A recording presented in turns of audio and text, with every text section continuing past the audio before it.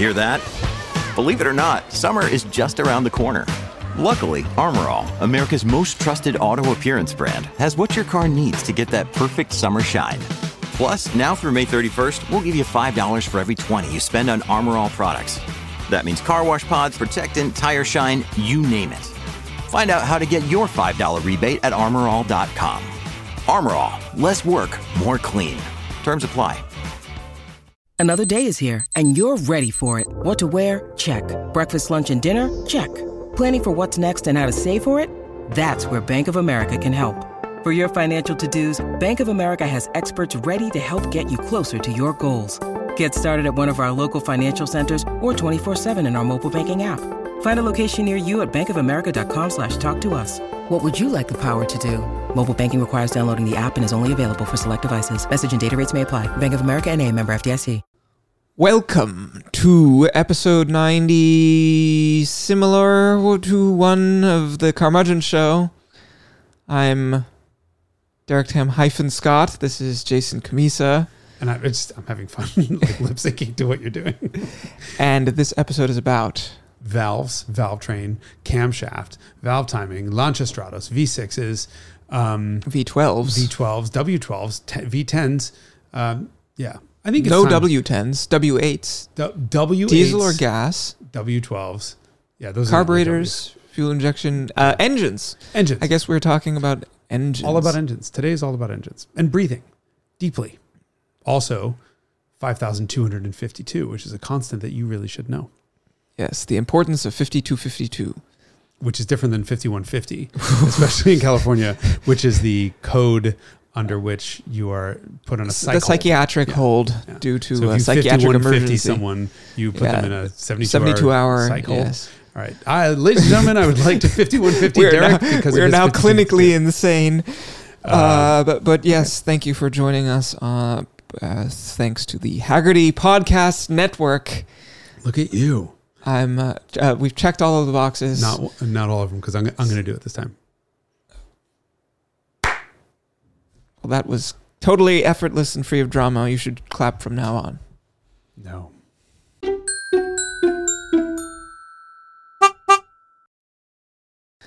Hello and welcome. Are you John Davis? No. You know what I bet John Davis could do? Clap? Yeah. Well, we've just seen me do that. We don't have to see me do that now. Okay. So God, it's very strange to be without headphones. Isn't it? I know. I don't. We're trying an experiment to see if we're less weird. Yes, it's probably the headphones. That's why we're weird. That's we're not, of course having nothing to do with the fact that this week we're going to be talking about camshafts, valves, bore and stroke, and whatever else. Oh, Paolo forgot to hit record on the cameras. What? He had the A cam going. Yeah, it doesn't matter. We don't need close-ups on us. First things first, this past week, we crossed over 1 million views on YouTube for the Carmudgeon Show. And metrics on... Oh, damn it. I knew you were going to answer this question. Give me data. No, I'm mostly interested actually in what percentage of our consumption is online versus listened. It used to be almost like large portions were on YouTube, but now like a lot of people listen. Used to be. No, it's not anymore. Now you're going to make me do research. No. I haven't done my homework. No, it doesn't matter. Anyway, a million watches, but a lot of people apparently listen to us. And I was going to say that inserts are maybe largely irrelevant. Then I think for the people who watch us, it matters. But if most people are listening and not watching, then... most of the people that I know watch us on YouTube say they sort of have it on in the background. There's nothing really all that exciting to watch here, other than my occasional dirty looks that I give you. But the inserts help. I think they really do help provide perspective, because a lot of people don't know what the fuck you're talking about. Yeah, that's the story of my life. I have to add inserts to my own life. That's a good idea. We should have inserts for my own life. When I sort of do that because I remember when photos. Yeah. When I took a photo of something, so I can usually pull it up on relatively short notice. So, by the way, YouTube is now considerably less than half. Yeah, that was my understanding. There was the last podcast I looked at was 22,000 out of 54,000 streams. So, yeah. Okay. So, those of you on YouTube, you are now in the minority. But we will keep shrinking. So, I'll come up with a full number, maybe by, at some point, maybe by the end of the year, I'll have compiled 2022's data finally, which I keep saying I'm going to do and then never get a chance to. But obviously, listeners don't really care. I mean, whatever, it's just self-congratulatory. Listen, if there's any advertisers out there, if you want to advertise on us, we could start doing that. Yeah. Then we'd have to read things like "Brought to you by Snapple Lemon Tea, naturally flavored." And also, maybe we should be sponsored by Kleenex because I have to sneeze. Yeah, it's not a great brand fit. What? Kleenex? Why? I don't know. I mean, I would be more enthusiastic to talk about insurance. Here's some lotion. All we need is tissues. Kleenex. For fuck's sake. All right. So the topic of this week. What do we? I love it when I get Derek to say. Honda has just made a new V6. Oh yes. So someone in the comments, you were like, one V6 ever made by Honda, and it's as old as the sands of time, or whatever the phrase is that you used. But then someone 3 days older than dirt. Someone in the newer than dirt, right? No, I think it predates dirt. Oh, really? Yeah, it's sand casting. Sand is before. No, Honda has had. So someone in the comments was like, "Yes, there's a new one." There is apparently a new one. Now let me make it clear. The original NSX had its own bespoke V6, but Honda's other passenger car V6 has been the same for 25 years. I can't remember when the hell that thing came out. But probably in the Legend in 86. 86. And that was a single overhead cam. Originally, was it? It must have been 2-valve per cylinder originally. It was, as of late, was a single cam 24 valve, straight 6, but it did have VTEC. V6. God, why do we do this? We come here eat lunch because we would die if we didn't eat. Yeah, but we'd far more fun if we weren't half dead. We're always like food coma after lunch, and we can't speak English anymore. Anyway, so it's a 24 valve V6, but it's single cam. So 2 camshafts in total, 1 per bank with VTEC. And that's been existing for a very long time. Honda now has a new turbo V6. That's a double overhead cam turbocharged V6. That's an Acura TLX. Also a turbocharged V6 in the NSX. But Honda has moved their 3.5 liter V6 and has killed off the VTEC. No more really? VTEC, yo. Oh, I mean, the V6 crew is not really a VTEC demographic anyway. You don't think Accord manual V6 buyers were cared about the more? I love that changeover. I think that Integra buyers were more invested in that, and S2000 buyers and RSX buyers. I'm trying to be nice here. Here's the thing. It was a good V6. It had a really good long run, but VTEC has been replaced with just cam phasing. Mm-hmm. So the benefit of VTEC was that you could have 2 very different cam profiles, and it could switch cam profiles. And that V6 was able to switch cam profiles even with only 1 camshaft that was operating both intake and exhaust valves. And I think it would switch the intake side. I haven't done any research on this, but I'm sure it was switching the intake cam lobes. But what the new motor can do, when you have an independent camshaft driving intake valves and another one driving exhaust, you can phase timing. So you can change intake timing. And now the new motor has 4 phasers on it. So it can change intake and exhaust timing. Dramatic improvements in efficiency. Yeah, gain no horsepower. I mean, so this is the thing is emissions. It's emissions. Improvements in emissions. It had to have been emissions that drove that decision. Either that or I haven't looked either. Maybe it's probably, if I had to guess, it's the TLX's 3 liter with head design just without the turbos. So moved to direct injection.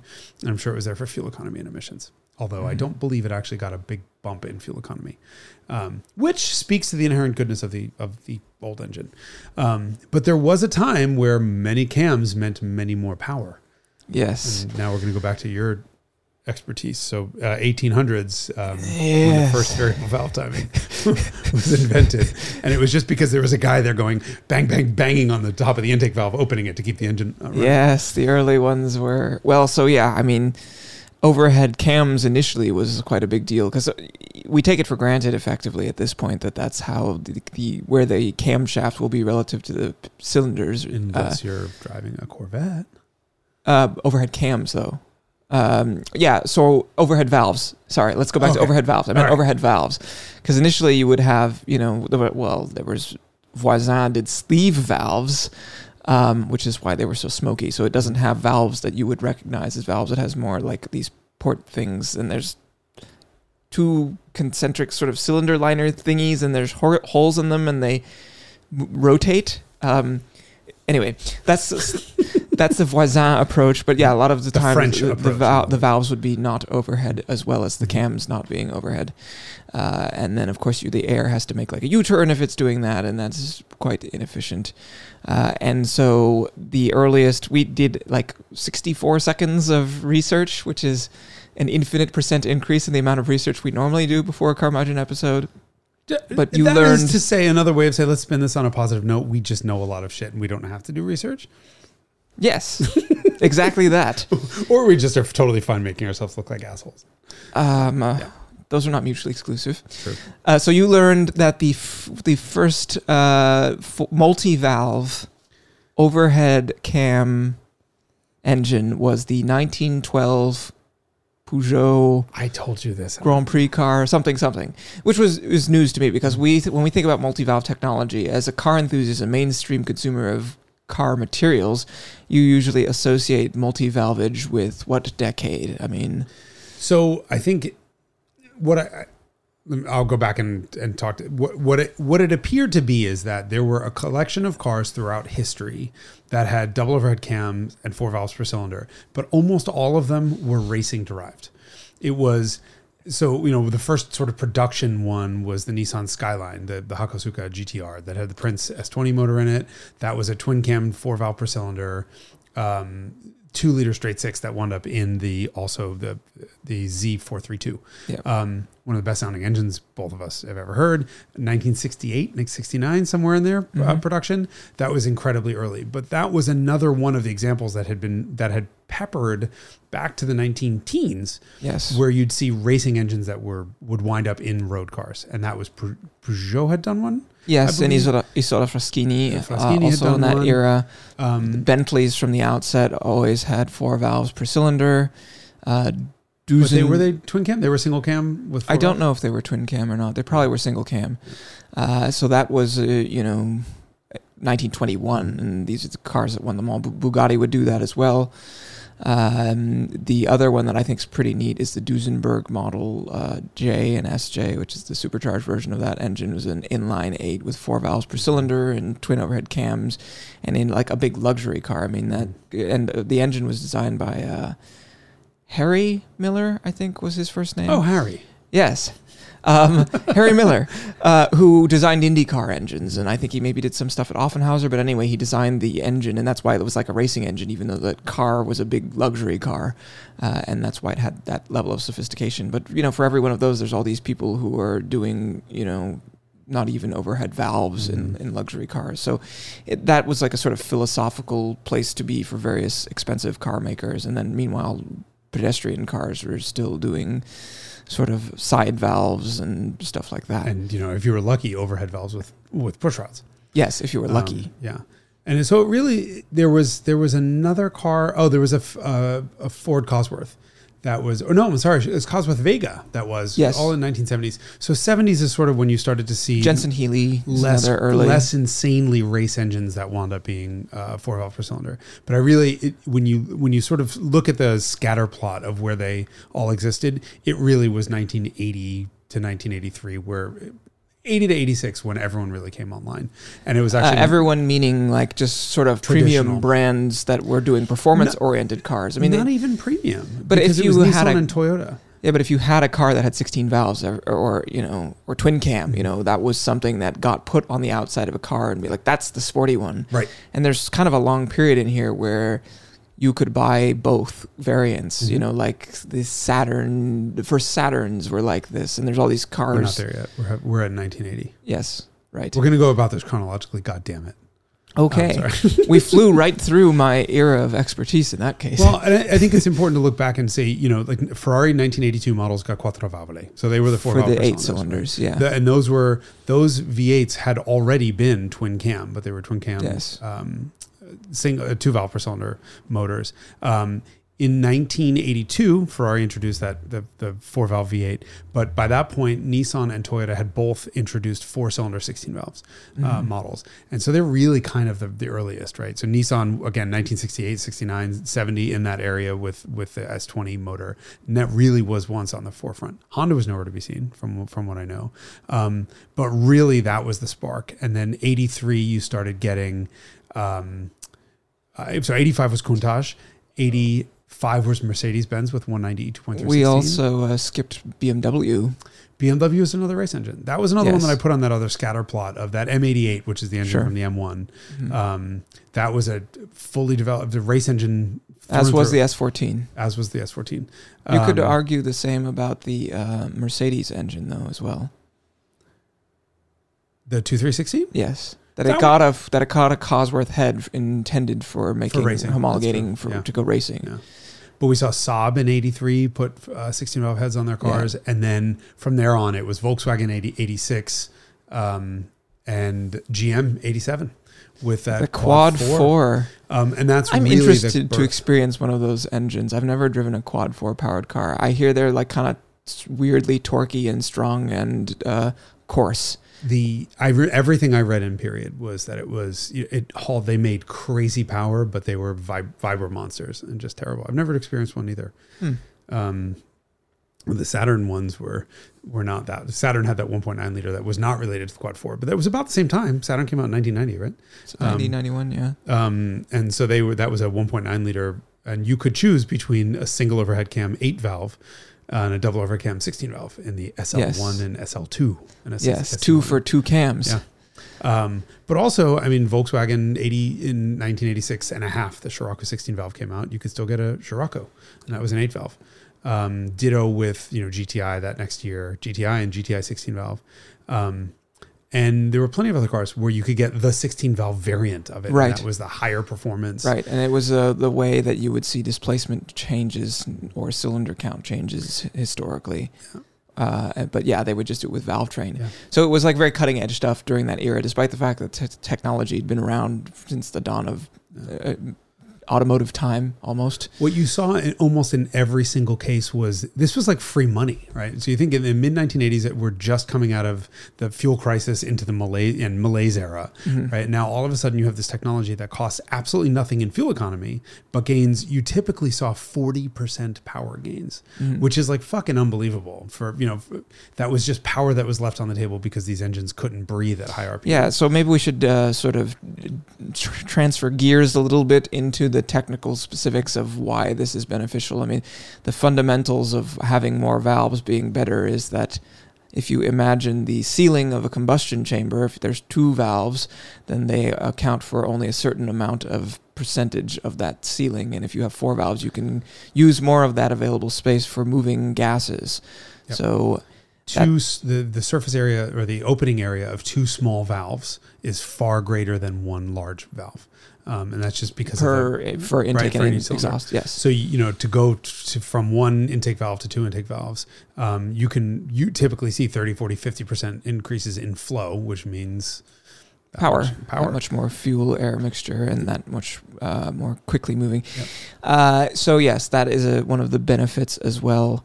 It seems such a simple thing, but car companies the French started, I think it was a Peugeot again that also had a 5-valve 3-cam motor in 19. Thank God we never did that again. Jesus Christ. But I mean, think of all the car companies that did have 5-valve engines. Yes, that was all the rage for a while. In the early 1990s. Ferrari F355. 360 also had a 5-valve. Audi did it a bunch too, into the 2000s. Yeah, 1.8. So the Volkswagen Audi Group 1.8 turbo and the V6s got it. And the V8s, I think. And the V8s and the V10s.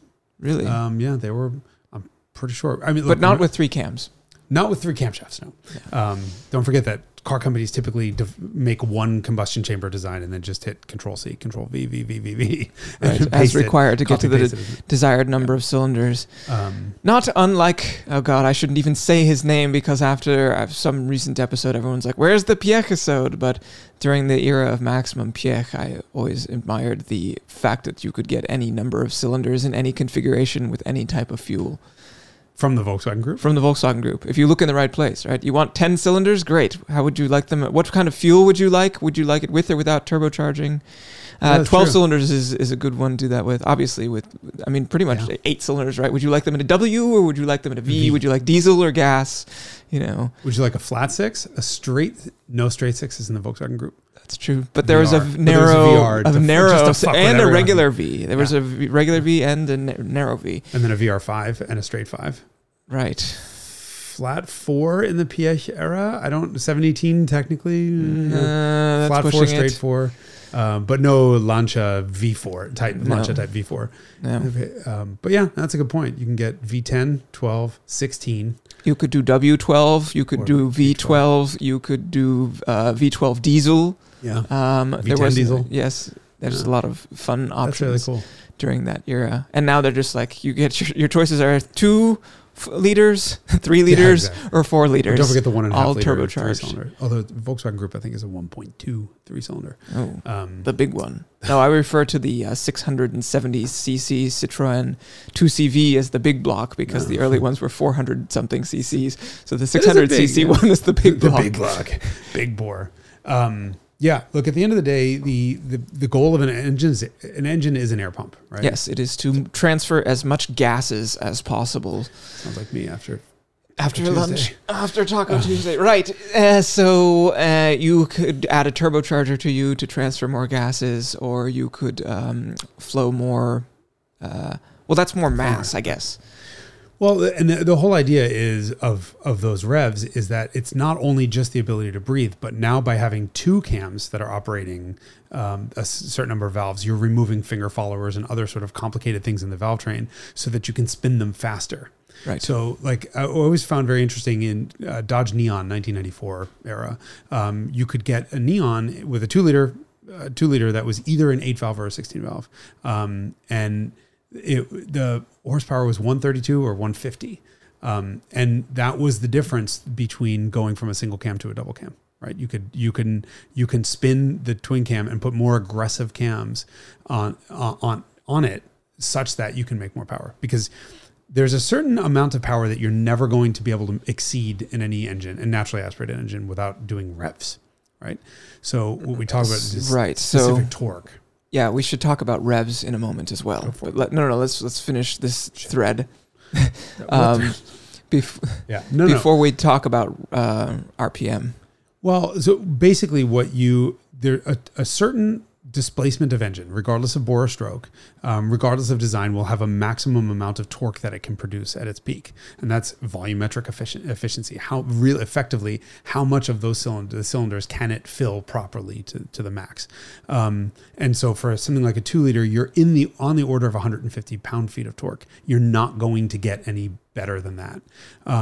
So if you know that horsepower is nothing more than a function of torque times RPM, and your maximum torque is somewhere around 150 pound-feet of torque, no matter what you do, the only way to make more power is to rev it faster.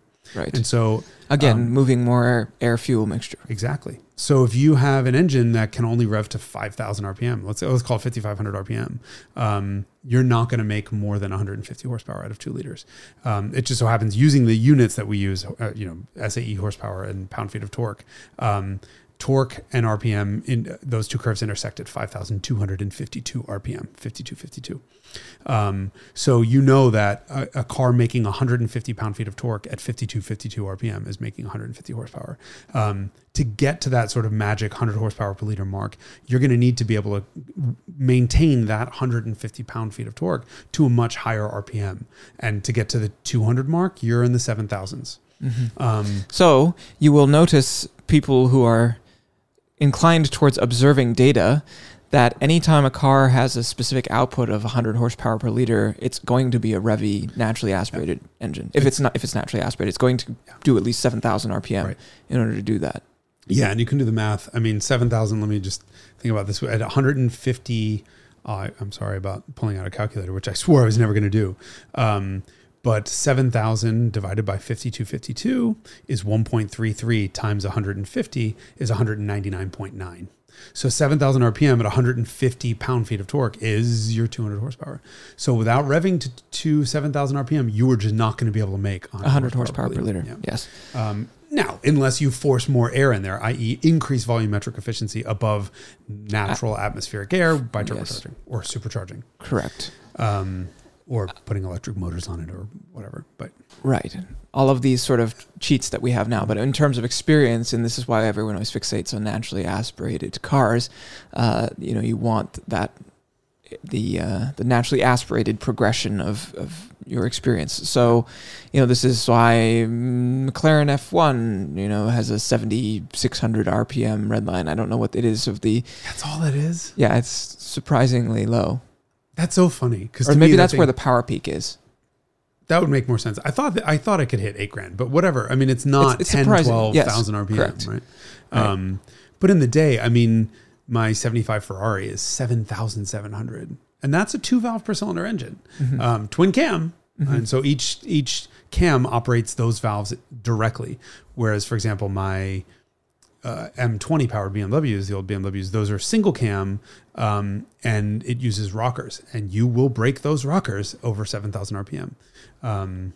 But yeah, and that was a common thing in order to save money, because this, what is the downside of all this is that it's more expensive to have these castings and more camshafts and all that stuff. And so if you look into like some of the multi-valve engines of the late 80s and early 90s, you'll see some kind of curious arrangements. Like you were saying, a single overhead cam V6 with 24 valves, or there were 12-valve, a lot of 12-valve inline 4s that were happening during this era, because they were sort of saying that, yes, we still need to have, for economic reasons, a single cam, but let's at least add one valve to that, and so it's not a 2-valve engine, and so it's this compromise that's not really optimized around driving experience or performance as much as is like improving the efficiency somewhat without increasing cost too much. Right. And so every cam that you're driving also has an efficiency loss, right? So correct. You're, just first of all, like a compressor that, like a supercharger, it takes X horsepower to run a supercharger, which is not something that we usually think about when we think about supercharging, because you think of it as adding power, but because it is directly driven off of the engine some way, it's like adding an air conditioning compressor or power steering pump or any other ancillary. It does require some number. Yes, quite it's a huge load on that. Yeah, it could be 50 horsepower to drive a supercharger. I mean, the Ford Mustang, the Shelby GT500 supercharger costs 150 horsepower to run it. To run, and that's a 760 horsepower engine. So it's really burning 900 horsepower worth of fuel and experiencing the stress of it's producing 900 horsepower, but $150 is right off the top of it. Yeah, it goes away immediately. Yeah, but you would see in the 1990s, you'd also see all of a sudden 16 valves that would pop up, single cam, 16 valve 4 cylinders that would pop up. And that was largely for emissions reasons. When you have 2 valves, there's no perfect center spot for a spark plug. And if you think about when an engine's running very quickly, there's a very short amount of time for that flame to propagate right from the spark plug all the way and burn the mixture completely. So ideally, you want that spark plug perfectly in the middle of the combustion chamber. And when you have 4 sort of symmetrical valves, you can put a spark plug right in the middle. So Suzuki, for example. Oh, with a 2-valve, I guess you'd have to offset it so that you can increase the amount of area that's available for gas transit effectively. Yeah. And so you'd see all kinds of, like Suzuki did a 16-valve Samurai, or I guess it was a Sidekick at that point. And they would gain nominal amounts of horsepower or none at all, but it was there for emissions reasons. I suspect that's the real reason why Honda went to the new V6. It's just emissions reasons. You can time things differently when you have independent controls of stuff. But, and that's the power also of direct injection as well. You can time when the fuel goes in, because when you're port injecting stuff, the fuel just comes in with the air, and that's kind of your only option. Yeah. Yeah. And the problem with that is if you cut spark to one of those cylinders, for example, so cylinder deactivation is another emissions trick and fuel economy trick that Honda does even on the V6, is with a port injection car, you can't really shut down 3 of the cylinders fully without continuing to spark that, because there will be residual fuel that's sort of condensed on the intake tract and is coming in. And now you have a lean burn condition. So you have not enough fuel to fully combust, and it'll actually spike some emissions, like NOx emissions will spike when running. Right, because NOx is a result of not having enough oxygen, or is it? Correct. It's a lean mixture, too much, not enough fuel. So you'll see that direct injection cars can cut throttle or can cut power by just not firing the injector with no spike in emissions. So they can do things like the farts that you get on upshifts by just inducing a misfire. Inducing a misfire in a port injection car necessarily means you're going to have some emissions. And you don't have to deal with that on direct injection cars, because if there's no fuel being directly injected in there's no residual fuel dripping down the intake, off the intake valve. So you can start to play more tricks. And all of this is aimed at basically, engineers of the earliest cars would be like, it would be really great if we could flow more gases through this same area, or we could control ignition, or we could control fuel. And we have the ability to do that with the advent of technology. And so people are, sometimes someone asked me, why is a 917, even though it goes 240 miles an hour, not competitive as a Le Mans car today? And, you would die driving it because it's a really treacherous car to drive. But also, Group C introduced fuel consumption limits. And so you start having to be a little more clever. And it's a reflection of the fact that with electronic ignition, you can really have a lot more flexibility compared to mechanical injection, which gives you more control than carburetors. And so even though we have these sort of high horsepower scenarios from the past, the character of those engines is so different compared to now, when you have this ability to fine tune whatever it is that you want, whether that's the timing of fueling or the amount of fueling or timing of ignition. And then, of course, you think about electric vehicles, and you're like, all of this is a kludgy workaround compared to what you can do with electric motors. And it's, in that some sense, electric cars represent and certainly interacting with the Rimac Nevera, I think both demonstrated this to both of us, which is that, as much as you have all the sophistication of gasoline powered cars nowadays to control all of these things, you still have only one power unit that is delivering power in some way that is limited by physics to each wheel, maybe if you have a 4-wheel drive car, but certainly modulating you have to do in a sort of dumb way, which is applying brakes or some cleverness in your differential. I mean, the amount of computing power that it takes to run and manage modern internal combustion engines is just, if an alien fell down from space and was like looking at these Rube Goldbergian contraptions that we have on all, in these cars, where they're their own power plant, but their own emissions plant, sort of like in this car.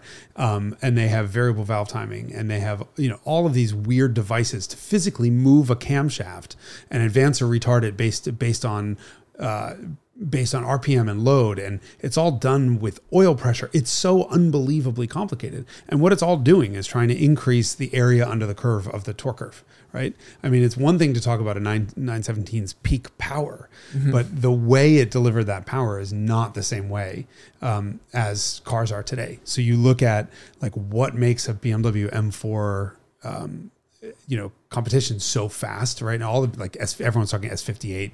BMW's, M engine is just the biggest over. B58 and S58 are overachievers. Well, the reason why is they're turbocharged.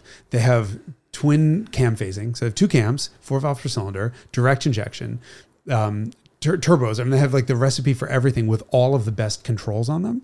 And so they can make peak boost and therefore peak torque from basically idle to redline. And then you combine that with an automatic transmission with very closely spaced ratios that doesn't really have to cut power much for very long on a shift. And you get these cars that can pull off 11-second quarter-mile runs with power levels where they really shouldn't. Right. And so it leads everyone to say, BMWs are overrated. Okay, I'm not sure I totally buy that whole thing. What they are is a reflection of a really well-engineered torque curve versus, some turbo, or even worse, a peaky naturally aspirated car from 30 years ago. Right. I personally don't care. I'd rather have, that is a different philosophical question. But the reality is, Honda's move to that twin cam V6 really surprised me. Like, I can't believe they're bothering to make another new internal combustion engine at this stage in the game. Yeah, and V6 especially, because everyone, I guess I should say I applaud it because I've always been a fan of Honda's engineering. Honda's always done really great things, but like I just had a Volvo XC90 Recharge Ultimate all-wheel drive, blah, blah, blah, whatever. What does all that mean? It's a Volvo XC90, which is their full-size 3-row SUV with a 2-liter 4-cylinder with a turbocharger and a supercharger and direct injection and electric motors on it. And it's this ridiculously complicated thing, but that's Volvo's engine. Volvo only makes a 4-cylinder now. They're all 2-liter 4-cylinders, and it's just a matter of how much other shit you strap on it to make more power. And that's where the industry is going, and I don't particularly care for it because I don't want my luxury car, and I think I can call a Volvo a luxury car, to sound like a friggin' Kia Sorento rental from 20 years ago. Well, ideally, it doesn't sound like anything at all. I mean, I think that's the standard of care for that category. It's certainly not an enthusiast-oriented. Then I would go electric and Yes. at least give it response. Because the reality is, if you get all those ridiculous controls wrong, where you're managing start, stop, cylinder deactivation, variable valve timing, turbo wastegate, blow off pressure, all this other shit, plus electric motors and an automatic transmission at the same time, it fucks up. I mean, I pulled out into traffic in that thing and had a moment because it just was like, oh, I didn't think you wanted me to go now. So I was asleep and the car just didn't fucking move. So in that sense, I have to applaud Honda for making a new V6 instead of just overcomplicating the fuck out of a 4-cylinder and trying to move larger cars. But I find it really interesting that at this late stage, like Honda's going to make a new V6. Maybe there's hope. Yeah, but it's just interesting because you would expect a move like that. You know, it wouldn't surprise you to come from Lamborghini, for example, who's just introduced a new V12, or shock. Porsche would continue to do, because they will continue to make manual transmissions now that they finally had their 911R learning opportunity, shall we call it. But Porsche is also pushing really hard for biofuels, right? So Porsche's pushing hard for an exemption, low volume exemption to be able to make internal combustion engine vehicles for sale in Europe when run on biofuels. I am shocked that Lamborghini made a new V12. Why? I don't Lamborghini probably hates me right now because of that last drag race video I did where I had a rental Huracan rear drive. But I don't know if I 100% believe that that's a really new engine or if it's a different casting so that it can include some hybrid stuff in it. Because think about it this way. The original Lamborghini engine lasted 50 years. The last one is 10 or 12. Like, do you really think they're going to invest in an all new V12? Or are they taking that combustion chamber design, maybe making a refinement or two, and then putting in a housing that allows? Well, you have to, I guess, dig into the data and find out. Or it'll be easy enough to grill the engineers. Yeah. It'll be easy enough to figure it out in time. I mean, I haven't seen anything on it yet, but bore stroke will tell me everything I know. I mean, if the old engine has the same bore and stroke and compression ratio as the new one, well, guess what? This is the thing that gets me all the time. People get so mad when we say that the Alfa Romeo V6 isn't a Ferrari V8. And one of the listeners, people get very angry. One of our listeners wrote a couple comments and sent a bunch of links to an interview with the engineer of the Alpha 2.9 V6, and he went on and on and on and ad nauseum about how it 100% wasn't the Ferrari V8 with 2 cylinders lopped off on it. Of course, a 60-degree V6 is not going to be. It is a 90, although yes. A 90-degree V6 isn't going to be literally a V8 where somebody jigsawed off 2 cylinders, right? It's going to have a different crankshaft. It's going to have different components to it. But when the combustion chamber design is the same and the valve train design is the same, that's all that really matters. That's where the fundamental engineering goes into that combustion chamber. It's the same fucking valves. Yeah. Like if it's the same valves and it's the same valve train design, it's the same engine. And so I kind of think Lamborghini probably just... Be interesting to find out. Mm-hmm. We'll find out. I mean, we should always, at this stage of the game, celebrate naturally aspirated V12. Is it naturally aspirated? It's NA, yeah. Okay, good. It's NA hybrid. It's a 6.5 liter. It's the right recipe, except it doesn't have a manual option, which leads me back to Gordon Murray's T50 and T33. I mean, what modern car conversation doesn't as an enthusiast? Right. Although, yeah, I'm a little bit less excited about that engine, that Cosworth. It was Cosworth. Yeah, it's Cosworth GMA motor, because it sounds a little bit synthetic. I think we have stumbled on the world's most perfect V12 that's actually too perfect. Have you noticed that? No. I mean, I feel that way about a lot of modern engines, and so I didn't feel appreciably more like that than any other I guess, modern engine. To me, because my standard is carbureted, you know, like we did the Lancia Stratos video, and that car, so much of its character is from the carburetors. That fucking noise. We'll come back to that video in a second. But the Gordon Murray V12 sounds almost synthesized. It's almost too perfect. I wish they would somebody would just take a ball peen hammer and just make a little bit of a dent in one of the exhaust runners just to give it a little bit of texture, dirt and texture. Yeah. And that is the kind of engine that I'm generally drawn to but my standards are, I judge cars based on, I judge automotive experiences based on probably something from the 1960s or 70s. And your heyday. Yes. When I was at my most limber. So that's Stratos.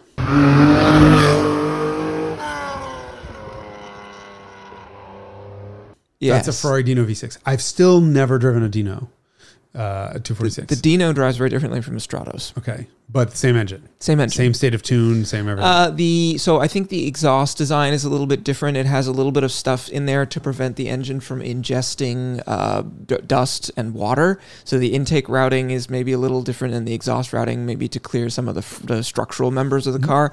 But fundamentally, yes, same engine. There's a 5 horsepower difference in their ratings, 190 versus 195 horsepower. Which is probably all bullshit anyway. Yes. Also, it's Italy. We're talking about Italians. That you guys at the end we'll put in a title card with a link to his Stratos video because you guys gotta watch it. That thing is what was the title of the episode? Is clinically insane or something? Yes, it is a clinically insane automobile. Mostly due to the overwhelming experience of engine plus a completely darty driveline. Yeah, chassis. The chassis is really the part of the car that makes you fear for your life.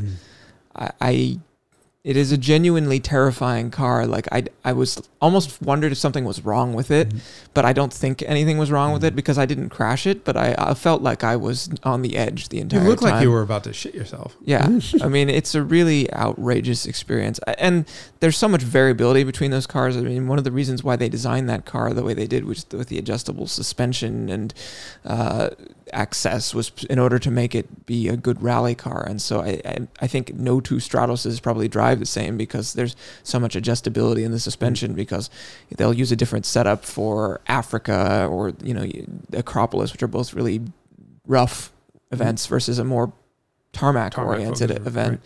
Right. And some drivers are like, I want it really unhinged, and other people are like, I would like to be able to keep it under control. Yeah. So there's so much variation and adjustability built into that car that, when you drive your Stratos, you may not have the same experience that I had, but I think mine was a particularly unhinged example. But I'm interested to see another one, drive another one. I'm interested to drive one of them. Yeah. But the noise that thing made. Yeah. And you said in the video, 7,800 RPM. Mm-hmm. That's 100 more than the 308. Yeah. I mean, this is the engine the 308 engine replaced this engine. Well, but they're not related. Don't forget. But in terms of what customer expectations were and what their product sort of ethos was, it's similar that they should expect to sell a 7,500 plus RPM engine in their base car to the public. That's the craziest thing. All right. So go back to 1970s for a second, right? You get early 1970s, you have Ferraris that rev to $7,500. And then the V12s, would be 7,000 to 8,000. Actually, the 275 GT before Power Peak was 8,000 RPM. And that was a street car. Yes. Nominally. But the sort of more civilized Ferraris were still 7,000 RPM. Yes, that's right. The least thrilling engine you could buy in the late 60s from Ferrari was a 7,000 RPM Power Peak. Yeah, that's great. That was the flexible engine. And then the unflexible engine was 8,000 RPM Power Peak. And you compare that to American stuff that was probably averaging we had a 75 Chevy Impala wagon, same year as my 308. And its horsepower peak was 3,600 RPM. 400 cubic inch V8. So probably, didn't have a tack, and I don't know, probably rev to 4,000 if you could get it there. You think the transmission wouldn't go any farther? Wouldn't let you go any farther? I don't know. It's not like it had a rev limit. It was carbureted with just, points on it. So if the engine could rev that far, if the transmission would have let it happen, maybe it could hit 4,000 RPM. But the crazy thing is then you fast forward within 10 years and Toyota had 7,500 RPM, Did they do an 8,000? That 8,000 RPM The 5 16 valve. valve. They had 5 valve. That was 8,000. That was a bit later. Mm-hmm. But yeah, it didn't take all that long before everyone caught on to if you put twice as many cams in it, you can drive the valves to directly. go with it. Yes. And that is a reflection of something that we, you know, everyone always talks about, racing, improving the breed. And it's interesting to watch this technology over the course of, or any technology that, not any, but a lot of car technology, whether that's relating to carburation or fuel injection or electronic fuel injection or valve trains, all of these sort of tricks that started, you know, maybe even in airplanes in some cases in the 40s for as far as fueling technology goes, and in the apparently teens, as we learned in our 46 seconds of research, to drive changes that we are still, I mean, because you can still buy, for example, a Corvette with push rods, which is, or a Hellcat Charger, you know. Why are they still doing that? It works. The crazy thing is my favorite V8 at the moment is Chevy small block. I mean, it sounds amazing. It's small. You know, there's a reason. There's also another reason why everyone is LS swapping everything, right? Right. It's I guess small, it solves the complaint you raised about the GMA Cosworth V12. There's actual texture and personality. But they misfire at idle. I mean, they're just kind of rough and gruff. But really, what I love about that engine is the simplicity of it, right? Mm-hmm. It's anytime you have a car company specifically who has a sort of flawed design but sticks to it, they wind up stumbling on excellence. We've talked about this with Porsche. Yes, development. Just continually developing. You've developed anything long enough with enough talented engineers and you can really make it work.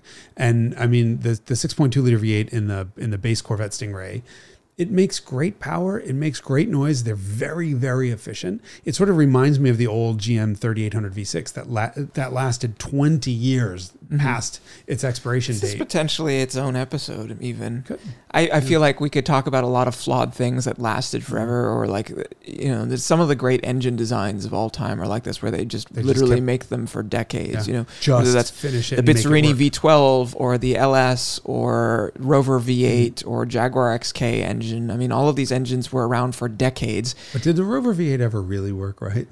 Yeah, they were pretty. I mean, which was, by the way, a Buick V8. Let's make that very clear. Yes. My mom had a Range Rover that she put 150,000 miles on. We never touched the engine. That's true. I guess they did replace it with the AJ V8, which had immediate timing chain issues. In Range Rover, they went BMW for a hot second. For a while, which was a real disaster. And then they went Jaguar V8s. Right.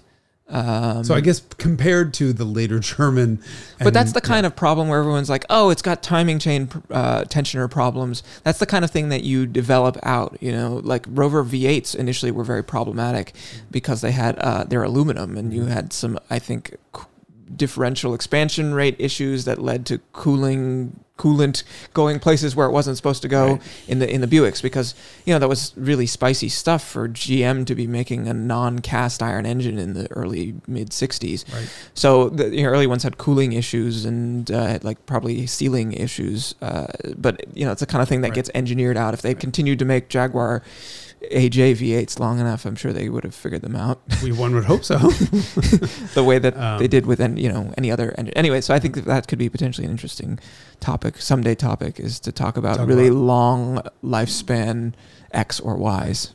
I mean, they never got the Malzahn the Bentley 6 3/4 liter V8 to really work well. Although they did re-engineer it at the end. They're not long enough. They're not old enough now to find out whether what they did was decent or not. Yeah.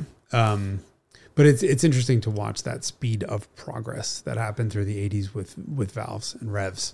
Mm-hmm. I love how everything now, you know what? I was going to say a minute ago, you were saying about racing improving the breed. I find it really interesting that there are so many technologies that wound up starting in F1 and racing that trickled down to road cars. Kinetic energy recovery.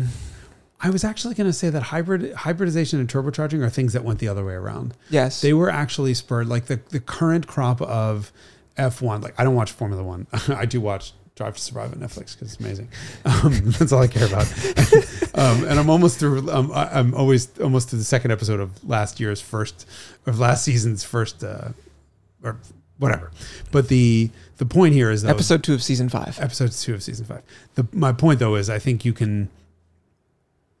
really see the technologies that have started in racing and wound up becoming on road cars versus the ones that are put onto race cars because of the PR value of having them there. I don't agree. I don't think Formula One engine should be turbocharged little V6s with hybrid and all the crap on it. I think that's. I mean, it's really amazing to go back and listen to the F1 cars of even, I don't know, 20 years ago, for example. Just absolutely unreal stuff. Yeah. But you also, this was implicit, I guess, in the McLaren F1, to return to Gordon Murray for a moment. But, he designed Formula One cars initially for Brabham and then later on at McLaren. And he pioneered the use of composite monocoque chassis, which made its way into the F1 road car.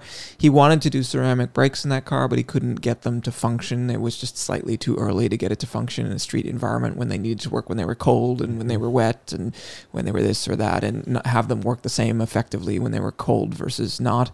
But he pioneered the use of carbon ceramic brakes in Formula One cars, which was something he got out of the Concorde, which I love. I love watching the flow from airplanes to Formula One to street cars. It's like this sort of standard progression of technology. Yep. And hybrids and turbos did not do that. Yes, they did not. Turbochargers they did put in airplanes, but hybrid systems they did not. Right.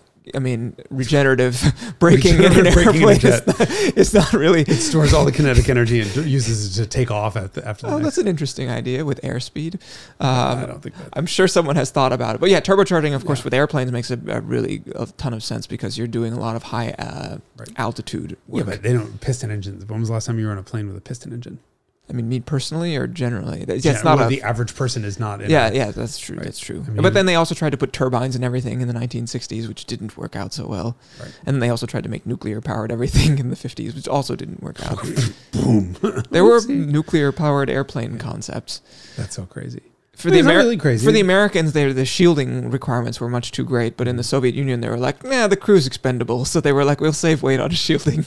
But the Americans quickly realized that it was too heavy. Yeah. Anyway, that was neither here nor there. But it was episode number 90, whatever. One or two of the Carmudgeon Show. Part of the Haggerty podcast. Join us next week unless we have decided to fuck off, in which case join us at some other time. Wow, that was a very sudden ending. More importantly, again, go watch Derek's video on that Stratos because it's quite a roller coaster. It's a wild ride. I encourage everyone to interact with one as intimately as you possibly can. Somebody please deliver me a Stratos that I can drive. Yeah. Thank you.